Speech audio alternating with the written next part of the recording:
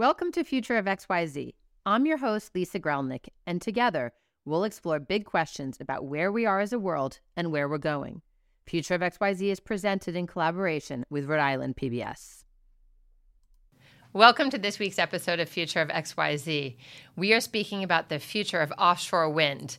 It is a special episode in co-production with Rhode Island Report of the Boston Globe and, of course, with Rhode Island PBS, as always.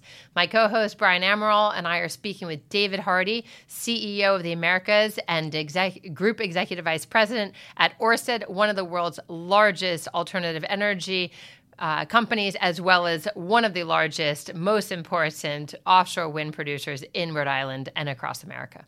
First and foremost, what is offshore wind? Yeah, offshore wind is the next major renewable energy growth platform for the world, but specifically for the United States.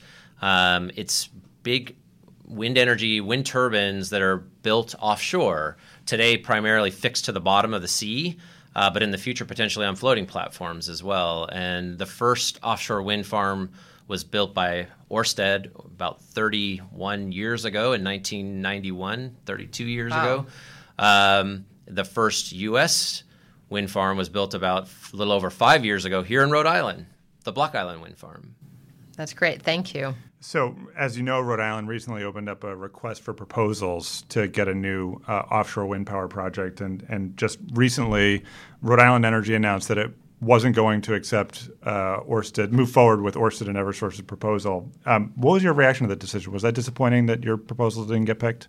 Yeah, it was very, very disappointing. I mean, we spent a lot of time preparing our proposal. At the time, we didn't know we would be the only bidder. I don't know if your audience knows that, but we ended up being the only bidder. So we saw it as a competitive tender, and we really tried to put our best foot forward, both with a competitive price, but also with a good state economic benefits package. And so we're quite disappointed to hear that they decided not to move forward. You know, what do you think it overall says? Not just that they decided not to move forward with it, but that you were the only bidder on this. What do you think it says about the challenges of the offshore wind power industry right now, and some of the headwinds that it's facing in some areas? There's definitely some headwinds. There's some tailwinds as well. So maybe I'll start with a few of the headwinds and end a little more positively. Offshore wind, like I said, we were 30 years behind Europe. They've had a lot of time to build a supply chain, build service capabilities, train people, et cetera.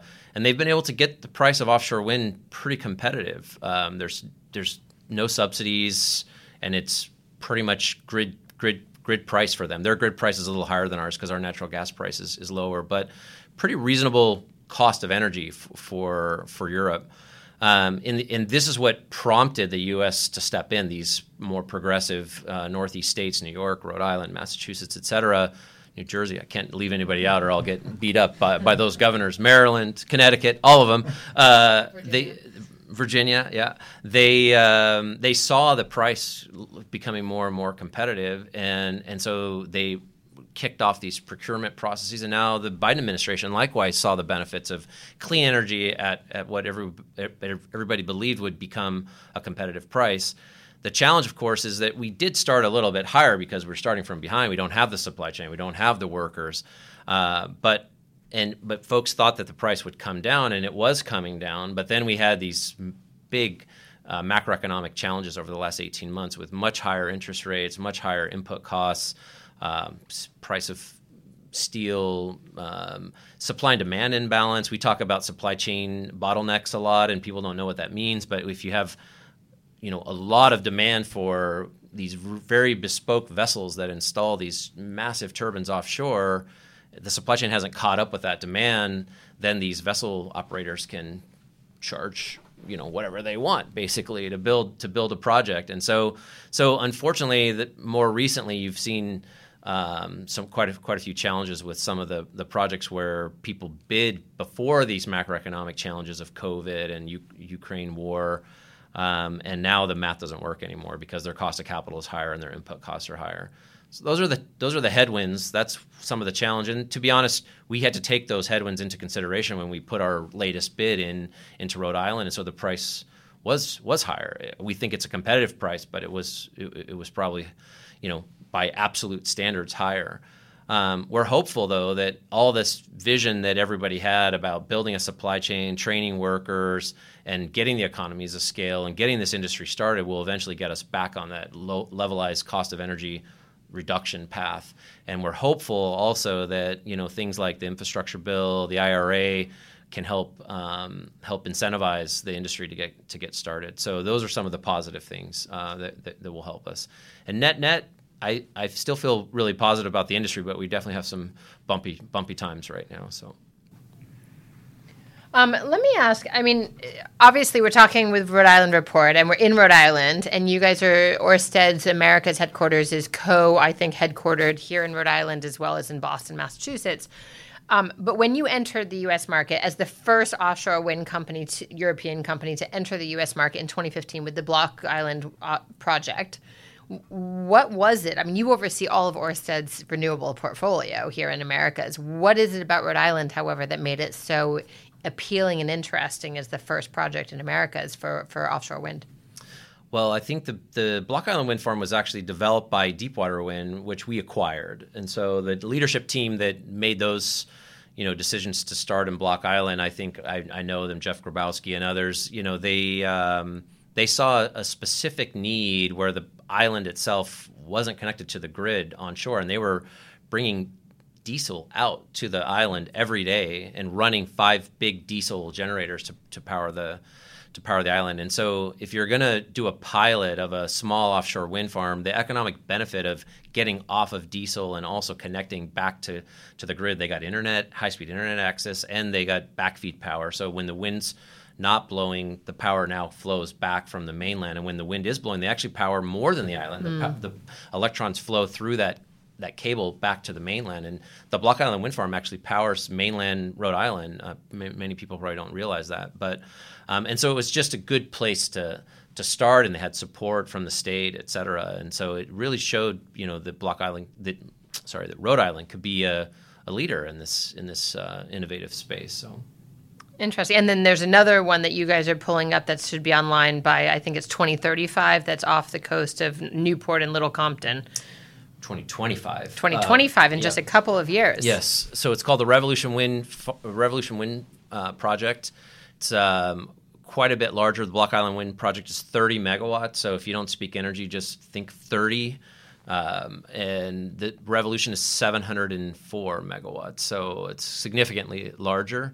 And we'll power 400 megawatts in Rhode Island and 300 plus megawatts into Connecticut through the same grid, but the offtake, the procure of power is Connecticut and Rhode Island. And for that level of energy, how many turbines are we talking about? I think it's 62. Okay. Yeah. And we have been working on the development of this project since the late teens, probably 17, 18, and just got our final environmental impact study from the federal government. So it's the second to last step in getting our federal permit.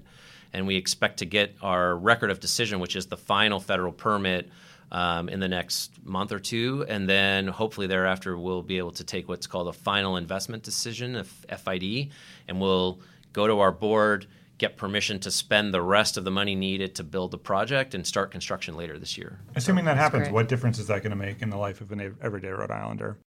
Well, the total number of households, approximate number of households that wind farm will power is around 350,000 households. So 350,000 households across Connecticut and Rhode Island will now have 100% clean energy.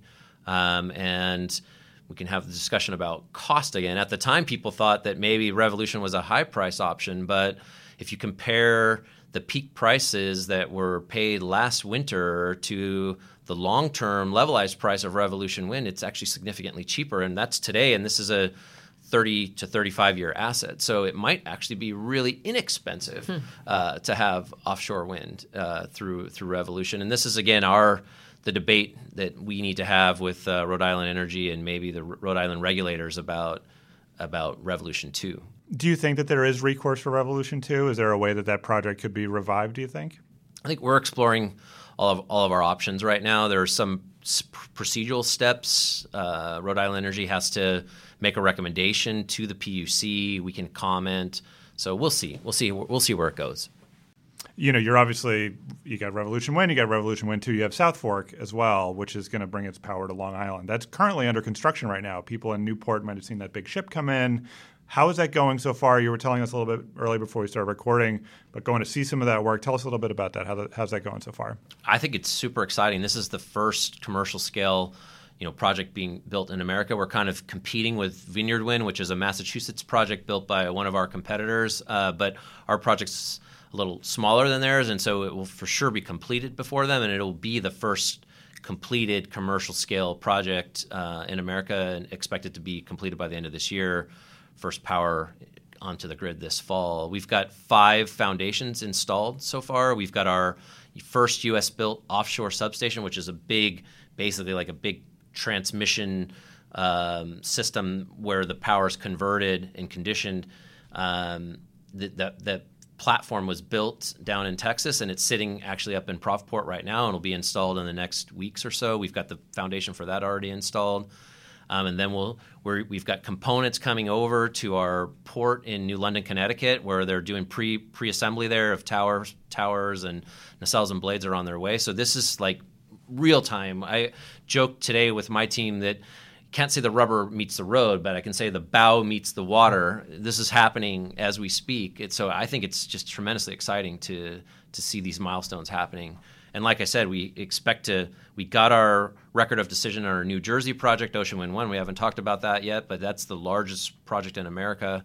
And we expect to take FID on that and start onshore construction this year. And we've got a second New York project called Sunrise Wind, which we also expect to take to get our final permit late this year, early next year, and take a final investment decision there. So we will likely have 4 projects in construction at the same time, maybe 3 if we finish up South Fork quickly. In terms of that, so, I mean, obviously, everyone recently especially is talking about climate change. The Paris Agreement, which most people should be familiar with, but 195 members are signatories to it. We rejoined as America. Biden rejoined in 2021. And it basically anticipates by 2030 reducing greenhouse gas emissions by 50 to 52%, our carbon outputs versus 2005 levels. There are many, even within the Ørsted portfolio of clean energy solutions, opportunities to do better. What is the role specifically of offshore wind, and why is it such a powerful or least powerful player within the portfolio of clean energy that gets us to those targets? Yeah, maybe a little context first. So we didn't actually talk about this yet, but I run the Americas for Ørsted. We were building onshore solar projects, onshore wind projects. We're actually building a solar plus storage project in Arizona that's the second largest commercial scale battery in the world. We have a green fuels business as well, where we're building green methanol to power ships and other things. But offshore wind is our core kind of signatory technology and brand. Like I said, we built the world's first offshore wind farm. We've been building them for over 30 years, and we have by far the world's largest market share. What's unique about, I think all of that stuff is important. That's why I brought it up. So we need all of it in order to achieve these climate goals. But offshore wind is particularly interesting. If you look at our demographics of our country, you've got highly densely populated cities along both coasts, and even the Gulf Coast is fairly highly populated. Houston, second largest city in America, I think now. And so you can build a bunch of solar out in Arizona or wind in Kansas, but there's not as many users of that power in certain parts of the country. And so then you would have to have massive, expensive transmission lines with lots of losses to get the power out. But with offshore wind, you can build the generating asset close to the load. And we have actually some fundamental things that make offshore wind attractive, especially in the Northeast and Mid-Atlantic part of the U.S. We have relatively shallow waters pretty far off. So it's called a shallow continental shelf that goes pretty far offshore. So you create a lot of seabed that you can build offshore wind on. And we have high wind speeds. And people don't probably realize, but power generation is a cubed function of wind speed. So if you double the wind speed, you 8 times the power generation. It's just the way the physics work. And so when you have high wind speeds, you can have pretty efficient power generation. And so offshore wind becomes a critical tool in the tool belt for America to achieve its climate climate ambitions, and especially for these eastern seaboard cities in the near term, and eventually on the west, the water's a lot deeper there, so they'll have different technology for floating foundations. But California, high population density, offshore wind will be important for them as well. So obviously commercial fishing interests have raised concerns about it. Shoreline property owners have raised concerns about it. How do you counter people's concerns about it? What's the message to primarily the commercial fishermen who worry about how it's going to affect their way of life? In Rhode Island, there have been some conflicts over that. Yeah, I mean, one of the big challenges we have is just generic fear of the unknown and disinformation and sometimes funding by people who want to keep the status quo, oil and gas companies, for example. We're really committed to coexistence. So we really we have a large, what we call a marine affairs organization in-house, where we're talking to the fishing community and other marine ocean users we've had literally hundreds and hundreds of meetings. We've set up funds to help compensate for gear loss. We're very data-driven, so we've done lots of analysis about how will fisher persons be impacted by these wind farms. We've had very specific layouts. We have a 1 nautical mile by 1 nautical mile layout, so that fishing entities and others can navigate through the wind farms. And so we really just believe in coexistence, and we're really trying to help the fishermen understand that this isn't going to completely change their way of life. Visual impact's a little harder because it's kind of eyes in the beauty of the beholder. Last week I was in the UK. I did 2 days of training so that I could go offshore, and flew into the Hornsea 2 project off the east coast of the UK. It's the largest wind farm in the world. Flew offshore, and I saw literally hundreds of wind turbines out there. And I sometimes wish I could take these people with me, because to me it was amazing to see. And it wasn't, a negative view shed from my perspective. But the truth is that these projects are pretty far offshore. You're not going to see them most of the time. On a hazy day like today, you won't see them at all. And even on a clear day, they're going to be an inch or two tall on the horizon, pretty far offshore. So they're not like big, giant, looming, wind turbines that are sitting right at 100 yards off your beach or something. Do you think they're making any difference? Any of the opponents? There was recently a commercial campaign that was announced to counter some of the stuff about whales, about some of the opposition. Do you think the opposition is making it harder to get these projects done? Like I said, I think if you trace the funding of some of these campaigns, you'll see that it's typically being funded by oil and gas interests, which is disappointing. But it's our job too to educate people and make sure that they understand the reality, and that they don't get disinformation about visuals or whale strandings or other negative misinformation that's shared out there. So. As we think about wrapping up, because these are pretty quick conversations, one of the things that I think is interesting, you mentioned about, obviously in Europe and Denmark specifically, there's a much longer history. The benefits to the local economies, there are obviously drawbacks and barriers, but what are some of the benefits that you see that you guys are bringing to the state of Rhode Island and beyond now as you expand? Yeah, if I look across Rhode Island, just a quick, because I don't think we talked about this, but we've got 100 workers or so here in Providence that are working on our engineering, procurement, construction, marine affairs, permitting, development, those types of jobs, white-collar jobs.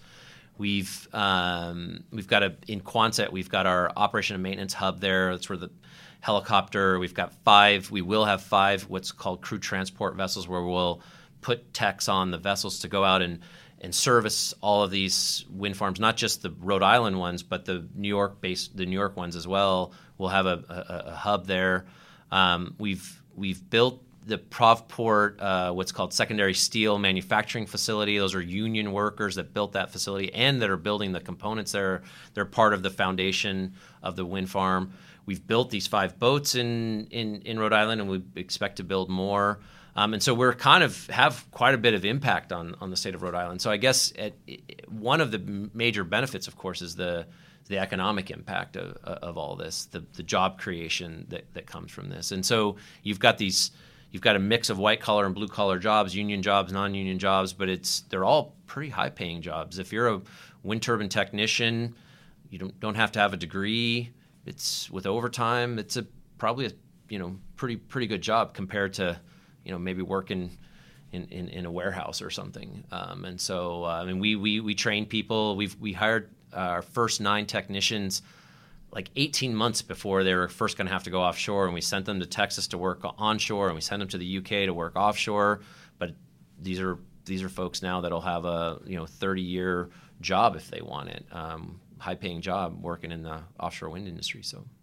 Last question is always, where do you see, you also spent 8 years as a Navy veteran in various positions in submarines. You spent a lot of time around the ocean. You've been in renewables and offshore wind most of your career. What do you see as the future, and what's your greatest hope for the long-term future of offshore wind?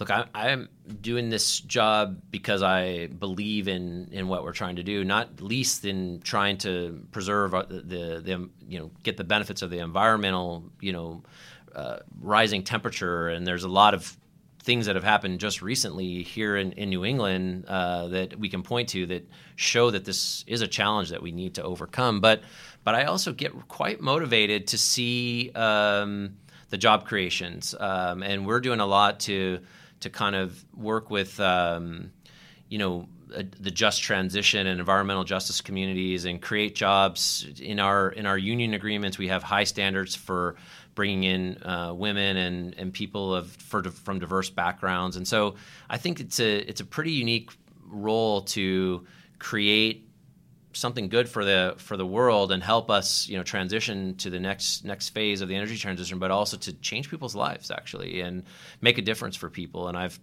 talked to people who've come up to me already, even people who worked on the Block Island wind farm, and said that Block Island wind farm allowed me to buy my first home. There was a union painter that did a lot of work on that project. And I can imagine that there would be hundreds, if not thousands, of those types of stories that we can have an impact on. So maybe for me, the future is a lot of offshore wind, a domestic supply chain, trained workforce, and just a real significant difference in the way we generate power along the East Coast of the U.S. in the next 10, 15 years. So, thanks very much. Thank you.